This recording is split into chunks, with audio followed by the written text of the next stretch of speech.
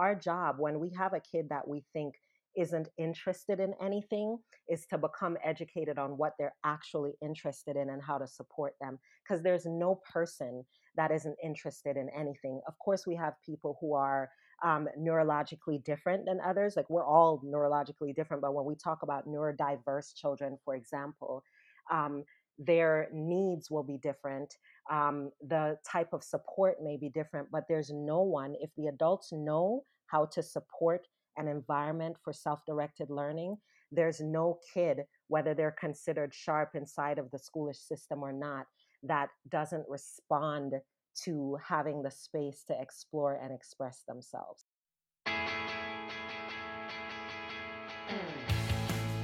Welcome to And Then Everything Changed, a podcast about the pivotal moments in life and decisions that define us. I'm your host, Ronit Plank.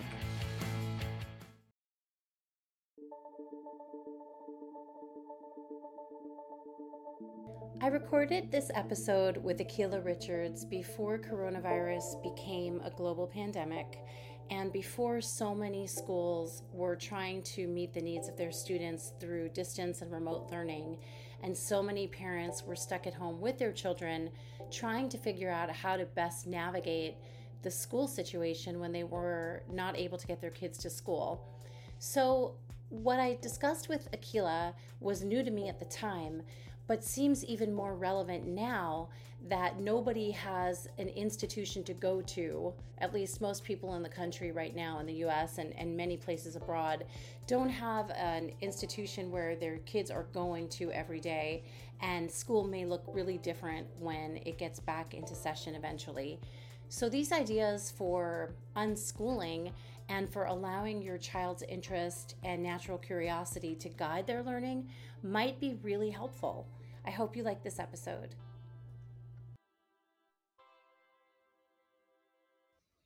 Today I'm speaking with Akilah Richards. She is the host of Fare of the Free Child podcast and founder of Raising Free People Network.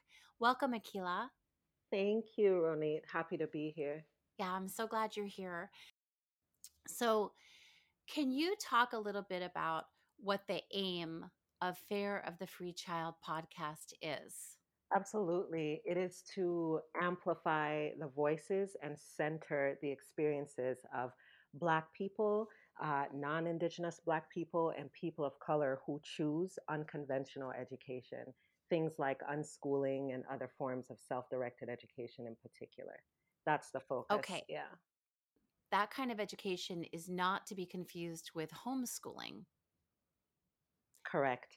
Specifically because generally, and even though homeschoolers love homeschoolers, we were one for a minute.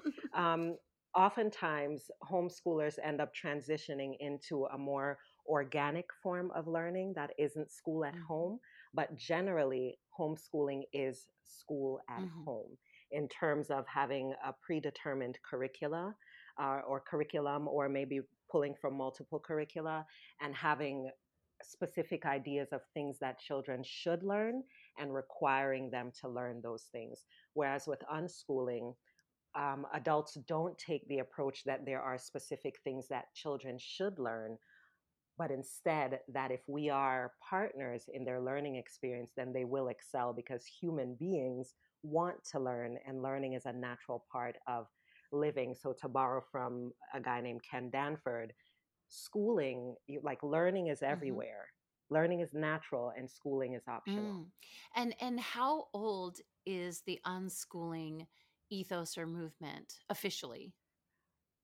Oh, I have no idea. It's super old. It's the original thing. If I was to Mhm. say it, when it would be, that's the beginning. We transitioned into coercive learning, but unschooling is the original way in terms of intergenerational um, living and learning together. Children opting into learning more about specific things based on their own Mhm. inclinations and interests. So it is the original Mhm. way. School is what's relatively Mhm. new. And and would Yeah. you say that in your experience and from your view, traditional school necessarily is coercive? Yes, and it's so much so, Ronit, that I never use the term traditional school. I use the term conventional because school is not tradition.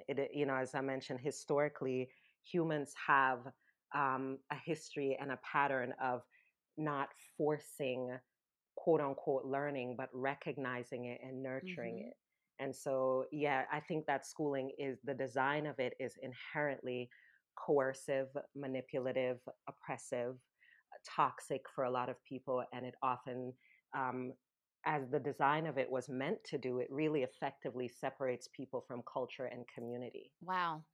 So that is a thought that I've never had. I never recognized that. When did you first realize that that resonated with you? Um, so there's this thing called school wounds, WOUNDS, and it's a tricky question because I recognize that in my own childhood. A lot of us have our own school wounds that we can draw upon to think about the ways that being in a schooled environment was harmful for us. So I recognize that in my own life, but it didn't lead us to shift over to something else until Chris, my partner, and I had our daughters, Marley and Sage. And it was when they were in elementary school, really very early on. By the time Marley got to second grade, uh, we were done Mm, because we started to really see the ways that even though she and then her sister, who they're very close in age, they were excelling academically and were very much celebrated by the school, and they got the labels of gifted and talented. And Marley was in the second grade technically, but she was actually enrolled in the fourth mm, grade by the time we were done. And they had created a curriculum for both girls, two separate ones that met them where they were mhm, academically, but emotionally they were doing the opposite. They were shrinking. Marley, who had a very just precocious child, this big personality, loved to ask questions and was super curious and just was interesting to be around, became very different. She became really nervous about asking the wrong mm, questions and very conscious around about how other adults were viewing her, and even a little judgy about other kids who couldn't read or mhm, who didn't get the same special treatment that she and her sister were getting. And then Sage, who is a comfortable introvert, of course, schoolishness doesn't really support introversion. You're mhm, supposed to be mhm, charismatic and you're supposed to. So she had this phrase that she used that she said, they keep peopling on me and I don't like it. And for us, first we're like, oh, honey, that's adorable. No, that's life. You got to learn how to be with uh-huh, people. But after a while, we realize, oh my God, like the way that she terms it is like something is being done to her, something is being put on mm, her without her permission. And what a horrible thing to experience every day, and to have the people who you trust the most, your mm, parents, to dismiss it mhm, repeatedly. And so Marley would say, I have so many thoughts and I don't have time to think my thoughts and mm. da da Yeah. da. And after a while we said, what if what if they're right? Like what if this isn't what they're supposed to be doing? And eventually we listened, and so we broke them out of school prison and started homeschooling.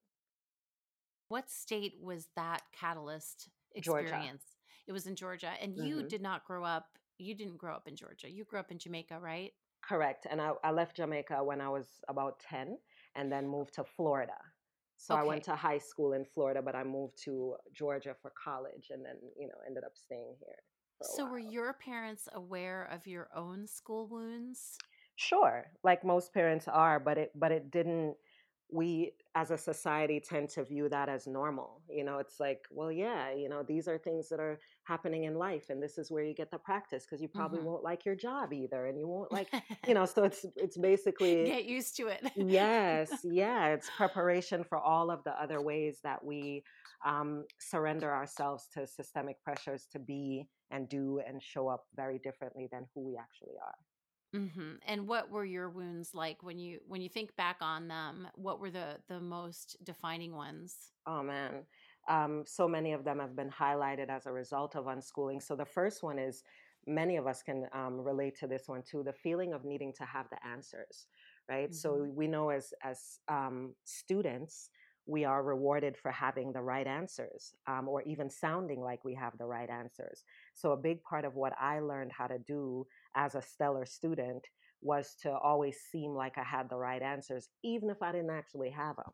You know, if you Mm-hmm. just said it nicely or said it a certain way, you were able to rely on that. And so of course, as you become an adult, you recognize that that's problematic. And then when you become a parent, even more so.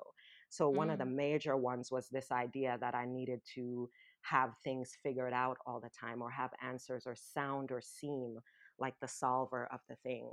Mm-hmm. Um, Also, the sense that the external validation, the reality that because of school and because of grades, the same system they use to grade meat, grade A, grade B, grade C, that Right. you then that's where they borrowed it from, by the way, Is when that schools right? were developed, yeah, from the factory systems for Wow. grading meat. And so um, we those were some of the main ones, that recognition that I needed someone to like support decisions, even though I was the person who was most informed to make the decision. Mm-hmm. This idea of external validation was just so prominent, and needing to be right or seem right. The hierarchy of things, feeling like, okay, where do I need to stand out? Who's my competition in this Mm-hmm. room or in this space? Those sort of things that separate us from opportunities to connect with people as people, and for Right. structure to emerge instead of for you to come in and control it and try to define it. So would you say it's almost like a grooming? I would say it's an indoctrination. Mm-hmm. Yeah. Yeah, I feel like what you're the assumption I'm making, but I should probably ask you and be a good interviewer is like if you're growing up that way and you're in school and this is what you're being prepped for, it creates in a student most likely this way of being in the world that will then spill over to a lot of other interactions and work, right? So Exactly. what are the dangers then of this type of indoctrination? So, one, you said how it spills over into work. So, it spills over into everything. And one of the Mhm. major dangers is that it doesn't go away when you become an adult. It's not like you're sitting in the classroom from age, what, 6 or so to like 17, 18, and Yeah. somebody's telling you when to go pee, somebody's telling you how to participate, somebody's telling you what is good and what is not. Someone is Mhm. telling you that even though the person sitting next to you might be your very best friend in this instance, there are only a certain amount of scholarships, a certain amount of whatever. So you got to shine over that Mhm. person. Sharing notes or sharing, like helping someone on a test, for example, you would get in trouble for that. You should never do that. Mhm.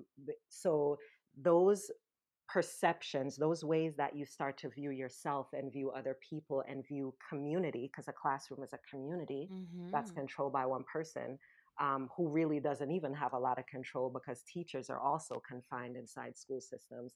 So Mhm. that those things don't go away when you become an adult. So you take that same approach into adulthood.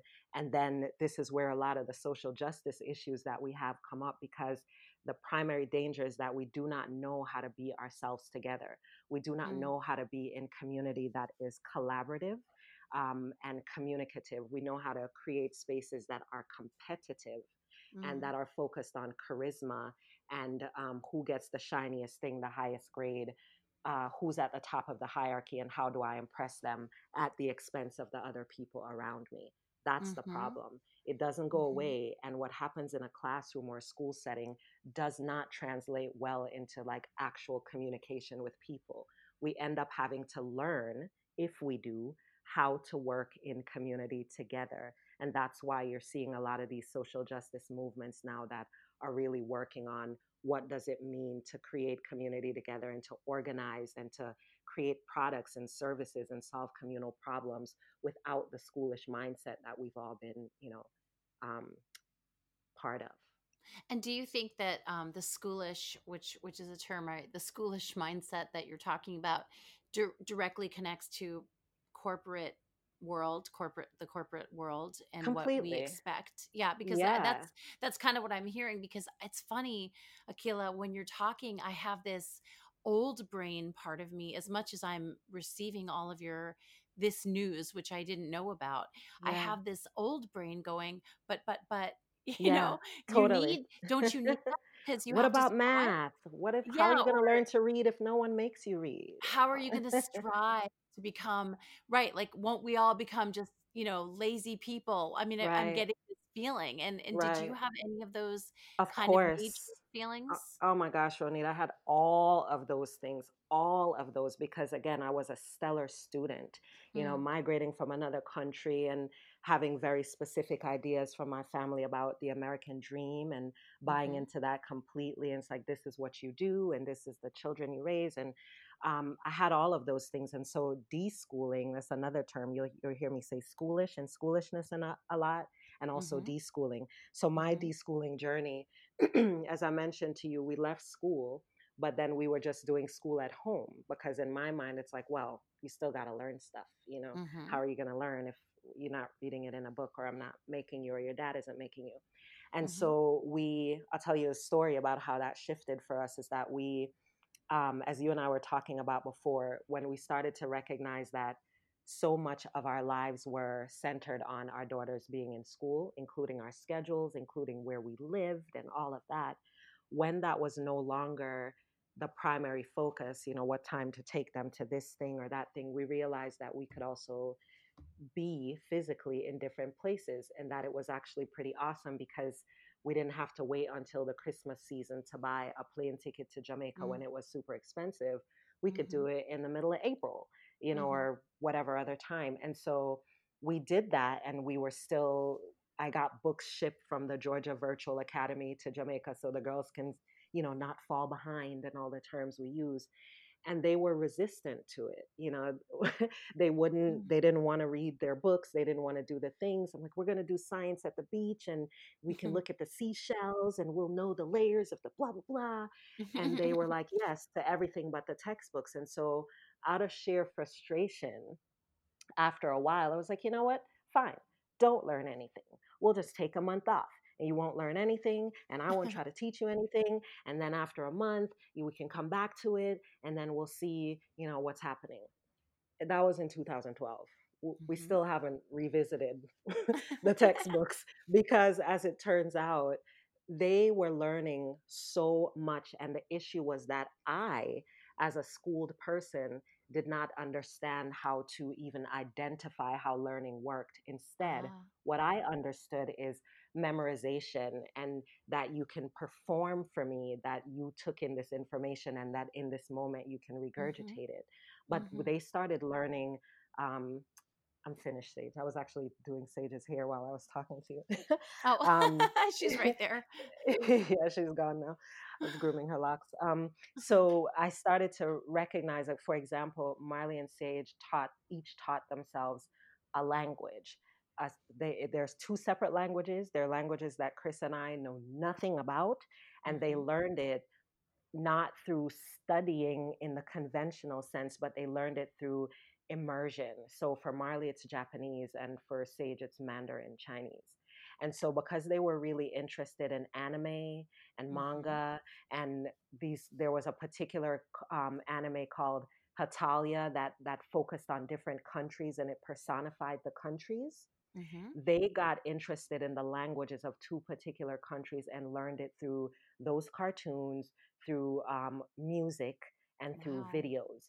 And then, as a result of that, Sage, who identifies as an artist, among other things, as a result of this thing that personified countries, she started getting into flags and like the Mhm, history of how countries developed flags. And so, because of that, she learned a lot about geography and history and even economics, like how the money in one country, and the language caused this one to absorb the other one, and how Taiwan is connected to the, like, mm, yeah. Ronit, they learn things that I'm like, listen to me. I've gone to all the schooling, and I don't Mhm. even know what you're talking about. How did you know that this is why these people from this country?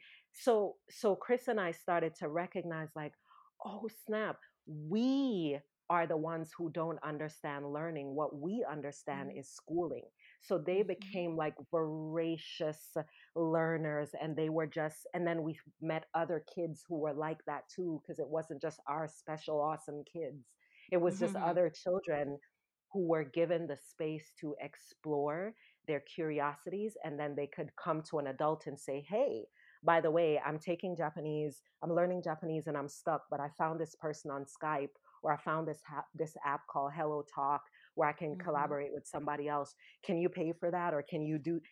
That's what the partnership looks like, not "I'm going to Mhm. send you to this class to learn this thing." So, to your question, Ronit, all of those things, I've talked to other unschoolers whose children learn how to read because they were so frustrated at a video game that they couldn't understand, and they didn't want mom or dad telling them being part of it. So that's how they learn it. These are normal stories. These are not like Mhm. exceptional children. Mhm. So learning is a result. Probably you can relate to that directly as someone running the podcast. I imagine that you Mhm. didn't go to a podcast training program to learn every single aspect of what you're doing, That's exactly right? Like, that's the best description because, it's true that I feel like I hate learning new things. That's my theoretic, I don't like it. It's a work for me, but because I was yeah, motivated to do this show, I did learn, and I really was not looking forward to learning the technology or any of it, but I yep. wanted to because I needed the product. I wanted to do this so much, and so then I learned it. Yeah, so that's a human trait. That's not a thing that really savvy, entrepreneurial minded people do. That's Mhm. a human trait. If you think about a baby, even before that baby can walk, not an infant, but a baby, if you sit them down, they're not going to stay where you put them.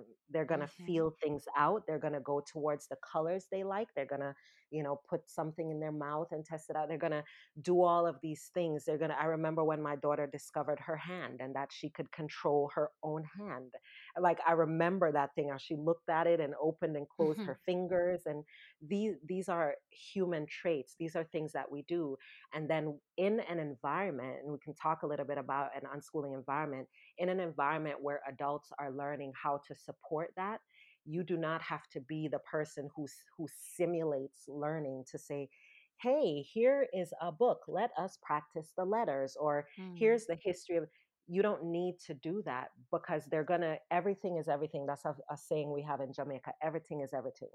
So there's Mhm. nothing that's in a vacuum. Anything that you're interested in will necessitate an exploration of another thing and another Mhm. thing and another person. And so, whatever you were doing when you were learning this process for creating your podcast, whatever you didn't Mhm. know, you reached out to someone else. You probably hired someone to do the part that you knew you were not about to learn how to code at that level, but you had the sense to collaborate with someone else to do it so your website can look exactly how it needs to, and it has the player at the bottom. You don't need to Mhm. know anything about the player because Pat Flynn created it and he knows the stuff and you just press the buttons. Yet we sit in this kind of old school mentality of like a library and a human, and like, here, learn, read as many of the books as you can, try to keep as much of the information as you can, and that's how you learn. That's not true. It's collaborative, it's deep curiosity, it's connecting with other people, it's finding resources to help you know what you didn't know or to go further Mhm. into what you do know. And that is essentially what unschooling is. Right, and it makes me think about that resistance you can sometimes feel about studying, or the resistance I've encountered in my own children about homework and about it. There's this idea inside of me, this ingrained feeling, and I would imagine I'm not alone, that this is the way it's supposed to feel when you're doing school, Totally. because Totally. you're not supposed to want to do it because it's quote school.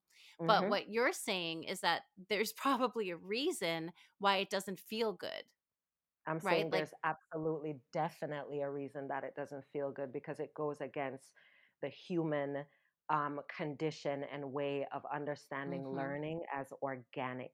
And that even in doing the things that you want to do as a learner, because we're all learners, there are things that you'll end up doing that you didn't want to do, but are a part of your learning journey. That mhm. is not the same as saying, well, of course you're not supposed to like school. Of course you're not supposed to like your job. Of course you're supposed to be Mm, excited about vacating your life, this term vacation on the weekends because it's such a burning building Monday through Friday. mm, Nah, that's not mhm, true. Yeah. mhm. So when you think about being colonized and you think about schooling, what is the connection there? So to be colonized, let me respond with a question to you. What do you think it means to be colonized? Like how would you explain that to someone? Well, I feel a little bit self-conscious because I'm a white person and, I feel like I've had the advantages of that. So Mhm. I will venture to answer your question knowing that I may not do this well. Sure. Um, but I think it means to be populated, to be, inhabited by something that isn't supposed to be there. Mhm. Yeah, exactly. So, and then when we go into that more literally or a little bit more detailed, it's to say that there is a place that is sovereign, right? A place that exists, Mhm. a space that is inhabited by people. And then Mhm. another set of people come in and say, this is ours now. This is what's Mhm. best for this space in order for you to assimilate into what is comfortable and safe for us and our goals. Here's what you need to do. And if you don't do that, there are severe consequences. Mhm. That's the same thing that happens for us as even before we get to school, because schoolishness calls for parents to colonize our children. We say, you are sovereign land, you're born, and I am going to control the space that you are. I'm going to determine what you do, how you show up. And some of that is loving, right? I'm going to make sure you're clean. I'm going to make sure Mhm. that you have, food to eat, all of these things. But Mhm. also as you grow up, as you come out of infancy and, baby, I'm saying, here is what you need to do with your time. It doesn't matter to me what your ideas of who you are.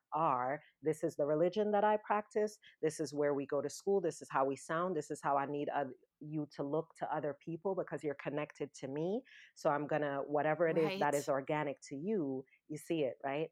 All of those things that are Mhm. organic to you are irrelevant because what I am trying to do is create a particular type of people, a particular type of space. And in order to do that, your crazy language can't work. Your crazy ideas cannot work. And as a matter of fact, in order to ensure that you assimilate, I will put consequences in place. For example, what they did with Native American people with the schools that they had to make sure that they couldn't speak their language and they didn't look a certain way. And Mhm. we do the same thing. And so to be colonized means to take something that is free and to go in and put your ideas upon that space and put in consequences to minimize the chance that the person or the people do what is organic to them. And so Mhm. school does the same thing and we as parents end up being using these same tools of oppression, um, because we think that we know what is best for that child. But so many of us listening can think about how much our parents, even if we had awesome parents, who loved us and who cared about us and who we could talk to about some things, they still had very specific ideas of who we should be. And some of that was tied to their Mhm. own wounds. When we talk about people who migrated to another place, it's their own Mm. dreams and ambitions. And when you do that, you inevitably close off the dreams, ambitions, ideas, and curiosities of the human themselves.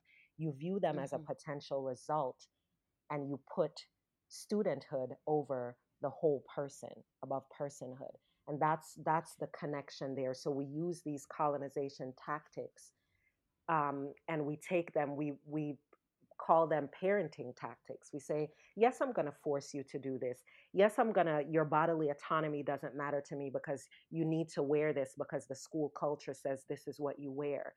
You have 5 or 6 Yeah. year olds lined up with their index finger over their lips so that they can be quiet Mm. walking to the Mhm. what? Like, think about how school Right, looks so right. similar to a prison. Think about how they're run. Mhm. That's what I mean Mhm. by, yeah, that's how they're connected. Yeah, and there are some very it's when I think about it, I was going to say that there are some very obvious types of schools and environments where it seems kind of military and it seems very organized and it seems like the students are actually very obviously kind of corralled to do this. And then there are other schools where it seems a little more subtle, but really when you start to look at it, that whole format, that whole way of being is all to kind of conform, to make everyone conform and follow this There you mold. go. Well, because Absolutely. they need it, I think the idea would be, the argument is, the knee jerk argument is, well, otherwise there would be no control. Right. And then unfortunately, what to your early question about school wounds, Ronit, we end up internalizing that. We believe that we absolutely need someone to tell us what to do and when to go pee and when to go to this place. Hmm. We need that. So we take that in. So it doesn't just show up in work, it also shows up in our personal relationships. We hold our partners responsible for our joy, for all these other things, because we are groomed, we are indoctrinated to Hmm. believe that it is something we are not enough. We could not control ourselves. It would be like Lord of the Flies. When the reality Yes. is, right? But the reality is there are so many spaces, especially a lot of self-directed education centers now that are showing us, reminding us, calling on our own knowings to say, wait a minute, we can absolutely be in community together. We do not need a hierarchy that is a governing body that is actually separate from the people themselves. What if self Hmm. governance and communal governance were skills that we practice? What if we understood how to, instead of penalizing someone for making a mistake, we learned how to work with those mistakes, even if the mistake harmed someone else? So we think about things like Hmm. restorative justice. You know, these ideas are birthed from the opposite, the literal antithesis of schoolishness, which is not to have Hmm. a structure where we have one person controlling and other people conforming or dealing with consequences, but instead we have communication that is centering all of the people. We have collaboration. We have tools that are in place for managing human connection and learning and growth instead of consequence and conformity. Right. And when I look at it through that lens, it seems so much of the system that's currently in place is based on fear. It's too scary to think of everyone having all this self-determination. And so the system is sort of in place to keep everyone in order. Absolutely. And then we as parents, we as adults, not only parents, we embody that.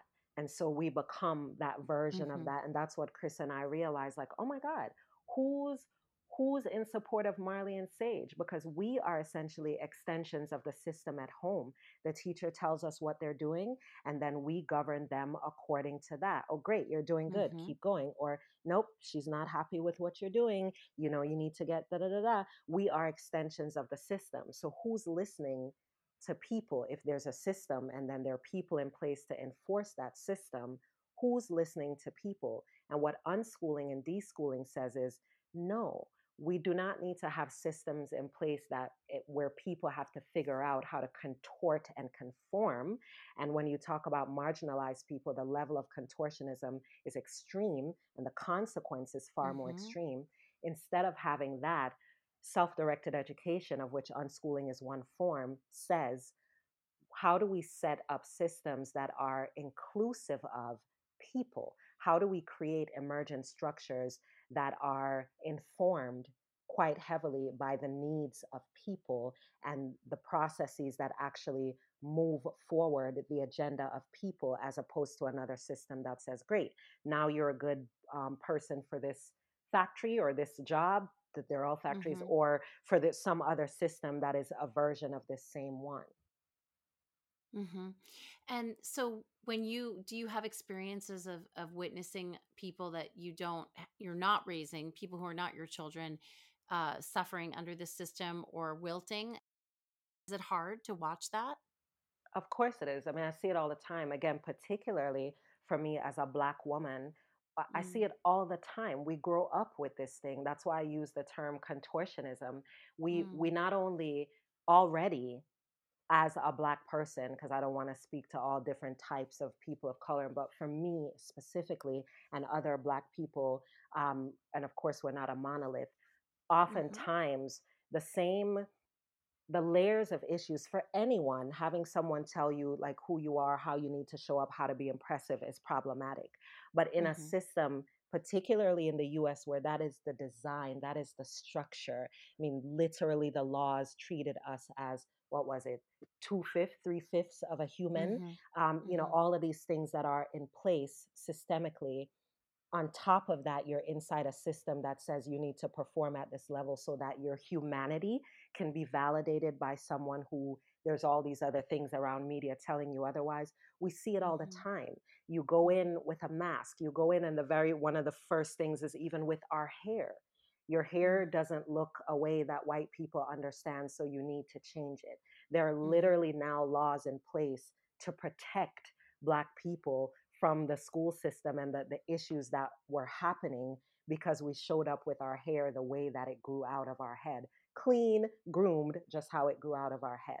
That's one example of the type of Mm-hmm. harm that happens inside schoolishness. How we Mm-hmm. sound, the idea that culturally in our language, we do and say things that in the system says that this is not okay. So you're viewed as less intelligent. For example, if you have, say, a southern drawl, right? That's something that Mm-hmm. I experienced coming from Jamaica and then Florida, where people don't have the same type of southern drawl that they have, in the Bible Belt part, like Georgia and Mm-hmm. the Carolinas and that sort of thing. I was under the impression my indoctrination made me feel like if somebody taught like this, that it's like, oh dear, okay.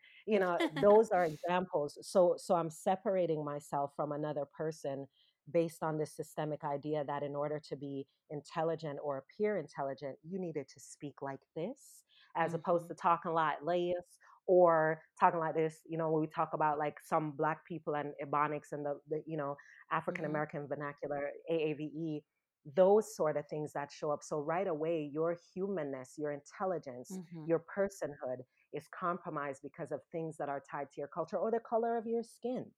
You Mm-hmm. know, all Yeah. of these things are normal parts. And the idea is that you, as a non white person, should want to raise up out of those negative things.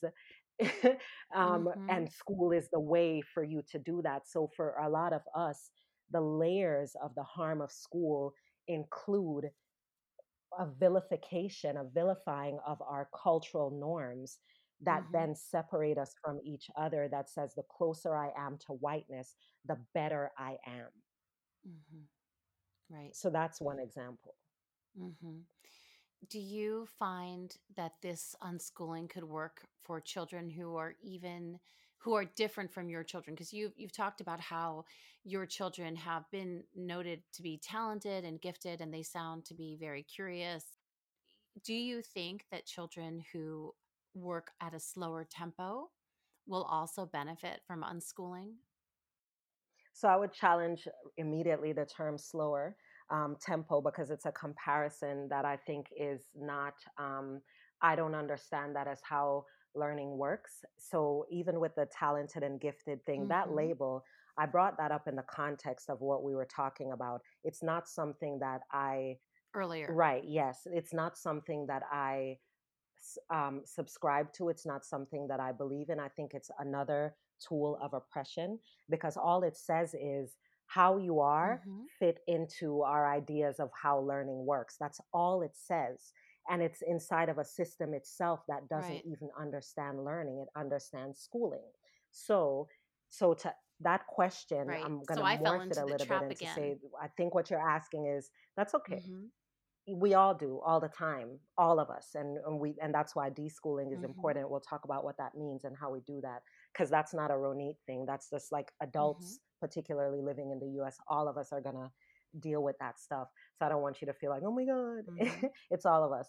But the question I think you're getting at is, does this work for everyone? If somebody isn't considered sharp or whatever, and they're not, yeah, okay, so Mm-hmm. I've never come across a person who isn't interested in anything. So I definitely want to challenge the idea of slower because it's not a comparison. So though the idea of a Mm-hmm. slower pace is directly tied to schooling. So I understand why you asked the question. But really what we're one in unschooling, what we look at is not slow or Mm-hmm. fast or the pace that someone learns. It's what they're interested in. So so if you have a child, for example, who likes to watch YouTube videos and likes to draw and likes to play Minecraft, for a lot of parents, that would be like, yeah, no, my kid isn't really interested in anything.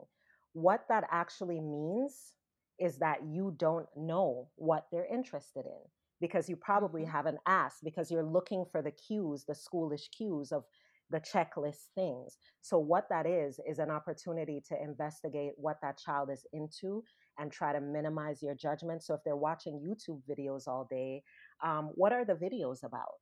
You know, can you ask them what about those videos are interesting? Because you might think that the video is just about like stupid people playing pranks all day and how could this be educational at all?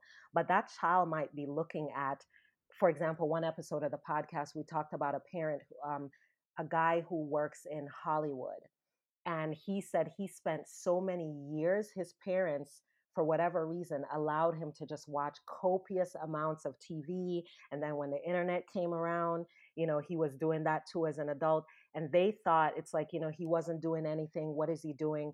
But he was looking, the way that he viewed the videos was very different than how his parents were viewing the videos. He started to pick up on different cues that allowed him. Now, I think he produces content for people, in Hollywood. He learned because he was viewing it in a very different way than how other people were viewing it. He learned certain skills that he could then apply as an adult to production and all these other aspects. So our job when we have a kid that we think isn't interested in anything is to become educated on what they're actually interested in and how to support them, because there's no person that isn't interested in anything. Of course we have people who are neurologically different than others, like we're all neurologically different, but when we talk about neurodiverse children, for example, um, their needs will be different, the type of support may be different, but there's no one, if the adults know how to support an environment for self directed learning,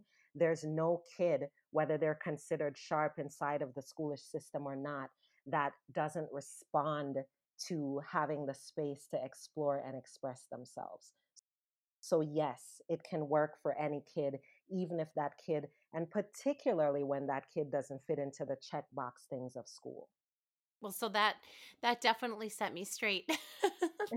And it's funny because you can feel like you understand the traps that you fall into, but then you can fall into a whole new trap because you may have blinders on in places you didn't realize, you know. Yep. Yeah. All of us do that. That is a normal Mhm. part of our work in deschooling, right? You don't have to be an unschooler to deschool. All deschooling essentially means is that you're recognizing and questioning and challenging the things that you thought were absolute.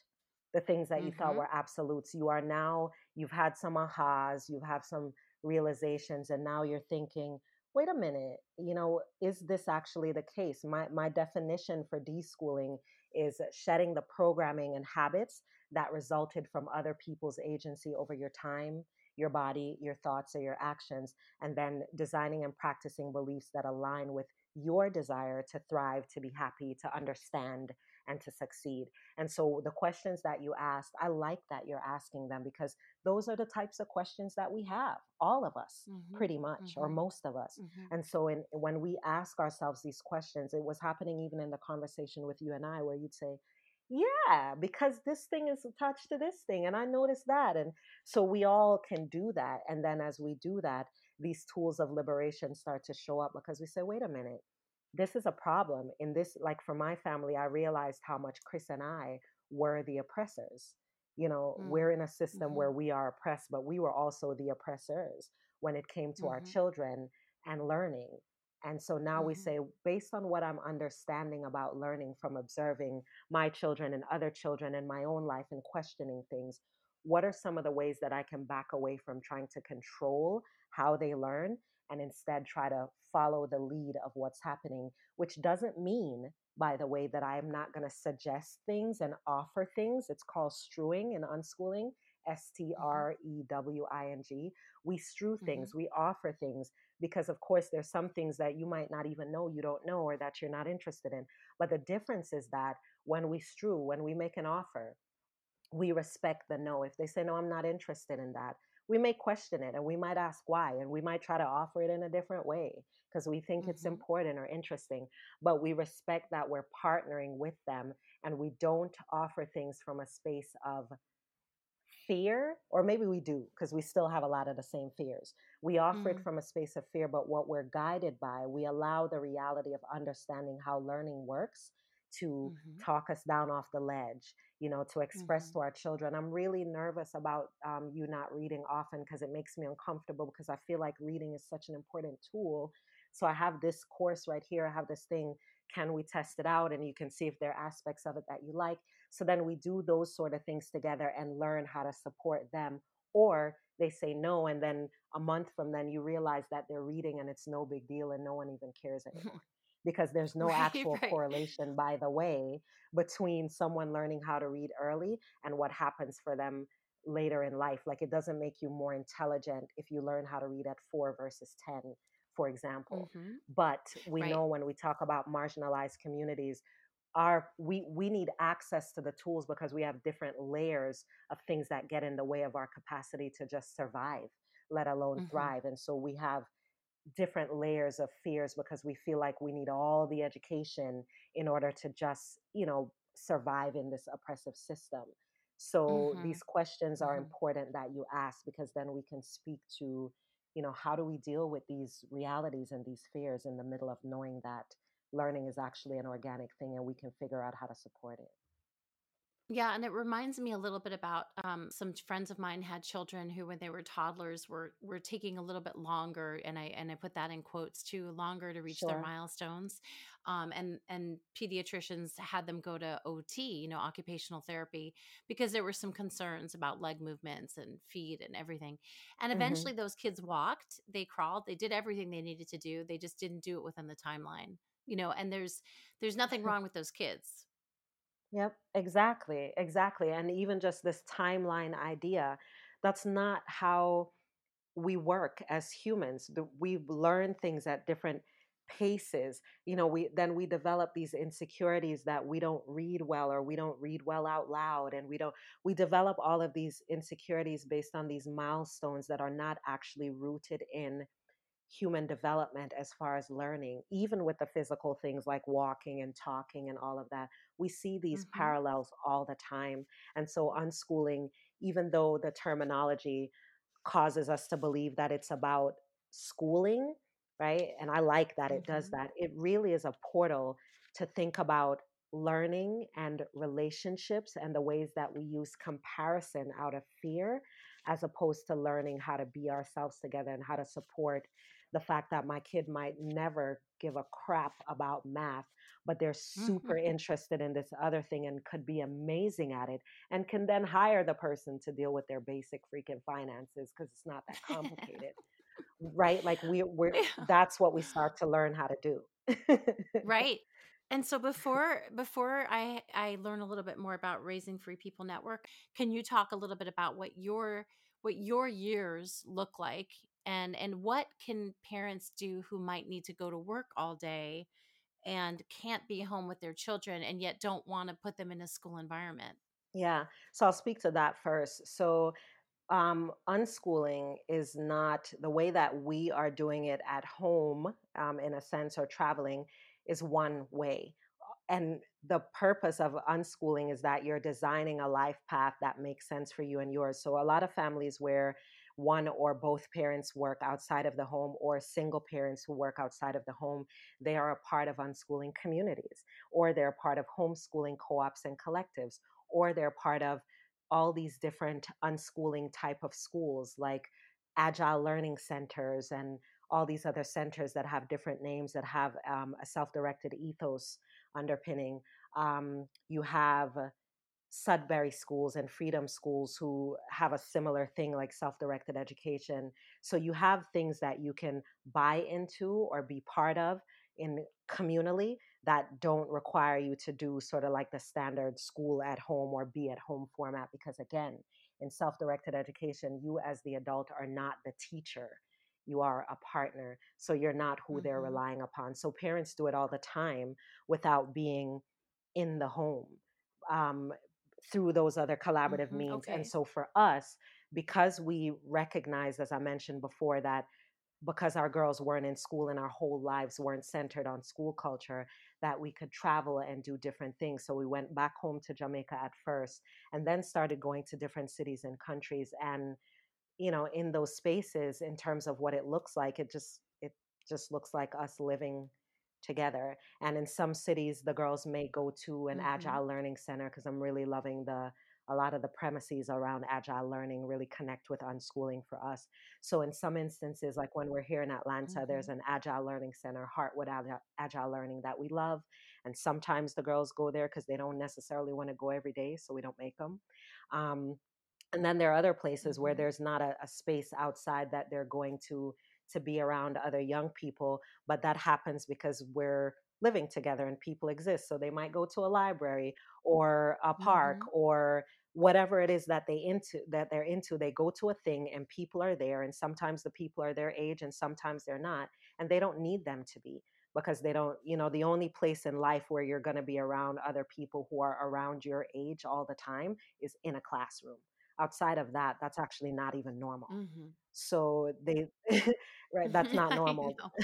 So I they know. yeah. And I think about it sometimes when my children go to school, and I think about the toll it takes. My kids are in middle school right now. I think about sometimes about going to school and going to a place where everyone is your age and everyone is going through their life and everyone's hormones are erupting, and that you have to be maybe on, or you have to be seen every Totally. day. And I think sometimes Totally. about, how hard it can be beyond just having to learn and the academics, to be in a social soup every day, 5 days a week, because that's like, even when you go to a job as an adult, if you have a regular job, you can kind of, Yeah. block people out sometimes. You can kind of have your own Exactly. alone time. So I think it's a big toll emotionally. And that's another example of the colonization, the idea that you don't have the space to be yourself at a time, especially as you talk about that pubescent stage, Mhm. when you there, and no matter what's going on in your life, it's irrelevant in the classroom. You have Right. children who go to class hungry, right? And there's nothing that's going to happen until lunchtime. You have children who are dealing with psychological trauma, or their parents are. None of those things matter, because what you need to be is on. You need to perform, you need to look like everything is all together. And then that we carry that all the way out of school when nobody's making us do it. As you gave the example of at your job, you can have your alone. You probably won't. What you'll do is pretend that whole time, which is why you are like dying to have a vacation or the weekend, or Mhm. so you can go drink or smoke or do whatever it is that you need to do to like deal with it, because we develop vices instead of actually understanding how to be ourselves and be ourselves together. So I love that you brought that up, Ronit, because that's Mhm. something that's a school wound. That's an Mhm. example of that. Because you're Mhm. so right. They're in that environment and all they need to do is like basically try to shine, try Mhm. to be the one that's shiny and try to Mhm. not cause a problem for anyone. Right, and they're exhausted. They're And exhausted by the end of they're the day. exhausted, they're bored, because you're not actually learning, you're showing that you're retaining the information that someone is giving you and that you can Mhm. perform for that, which is not Mhm. the same thing as learning. I went to a Mhm. lot of school, and most of the stuff that I actually would say that I have learned happened sort of on the sidelines of schooling, not directly in schooling. Right. I believe that I Right. am who I am in spite of school, and because of some people that I met, including some teachers who unschooling says we want those people in environments where teachers, for example, can fully be themselves, that they can get to learn each student and create like learning collaborative opportunities that are based on that teacher's wisdom and knowledge and passion, and what they see in that student, as opposed to now in schooling where teachers don't get to do that because they're beholding to something else that doesn't trust them either. Right. Right. Yeah. They can't. They're They not allowed can't. to. They are Mhm. suffering inside that system, and our teachers work so hard to try to be available for students despite these things. And as unschoolers, we say, come on out of that. Come on out of that. Even though we know that a lot of our children are in that system, for me, reform is not something that I am remotely interested in. What I'm interested in is building something outside of that systemic, oppressive, racist, capitalist, ridiculous system that says people who are passionate about education and young people as learners can work together to create emergent structures where we can thrive, where we can collaborate, where teachers can do what they do without having to do it in this foolish, systemic, ineffective way. Such a good Yeah. conversation. I'm like so grateful to, to learn all this because I really didn't know about it until I found your work. So, where can people learn Yeah. more about your network and about what you're doing? Yeah, thank you for asking. So, raisingfreepeople.com is my online home. That's where you can get to my podcast from there. I host Fear of the Free Child podcast. It's a weekly podcast, and you can hear from lots of people, not just me, who are figuring this out together or who have figured it out, or even some of the issues within it, because I try my best not to like romanticize this thing because Mhm. we're still people together. And sometimes I say, look, it's even harder Mm. because when your kid is free, right, when they speak the language of freedom, and as the adult, you speak the language of oppression, that is really hard. It's Mm. easier to be like, do what I said because I said it. And I'm not going to see you again until 3 o'clock anyway when you get off the school bus. Like, Mhm. we talk about all of the nuances on Fear of the Free Child podcast, and you can access it wherever podcasts are, wherever you Mhm. listen. I also have Raising Free People Unschool. I have an online unschool where you can take courses or book a consultation with me and my oldest daughter, Marley, who's now 16. We do Mhm. workshops together all over the US and South Africa around what this work can look like, and particularly for marginalized folks who have all these other layers. But what I'm finding, which is so beautifully interesting, is that on my podcast, most of the people who like evangelize it at a level that it's like Mhm. ridiculous, and I end up getting these speaking gigs, and they're white people who Mm. are like, I've seen this thing, I've experienced this thing, and I'm in community with other people, and I don't want to be a part of the problem. And being able to listen to your podcast is allowing me to decenter myself and to listen and to learn. And a lot of this applies to me and my children too. So it helps Mhm. them in their home, and it helps them to be better allies in community, because of these issues we don't even know how to be together, you know so a Mhm. lot of my work now rests on the focus on equity and inclusion, because we don't know how to do that, because the system, it doesn't care about that. It actually thrives on us being separate and seeing ourselves as, bad versus good, and da da da. So on raisingfreepeople.com, you'll get access to the online unschool, you'll get access to the podcast, and all of the different ways that I'm allowing this work to work me and mine. Mhm. Thank you, Akila. I'm so happy to have this conversation. I know I said it before, but my brain is just firing all over the place here. I have, so much to think about, and I'm very happy that you had the time to come on. Thank you so much for asking. I appreciate it. As I told you, I love even the concept of your podcast, and I'll now Oh, be listening. Yes, I love it. It's beautiful, thank you. brilliant. Yes, you're welcome. Thank you so And much. I appreciate being a part of the conversation, because I do know that because this is such a human thing, like it has the words unschooling and deschooling and self-directed education. But for many of us, just like with you, it's really an old knowing. It's something that resonates at the core of our bellies, and that it causes us to then disrupt our regularly scheduled programming and say, how can I be in a more equitable relationship with my child? What does it even mean to be in an equitable relationship with someone else? Can I start to question that? Can I move in that direction? So thank you for the space to offer that to your listeners, because Yeah. that's my job. Well, I'm grateful to you, and I can't wait to share this with my listeners. So thank you very You're much. welcome. Thank you too, Ronit.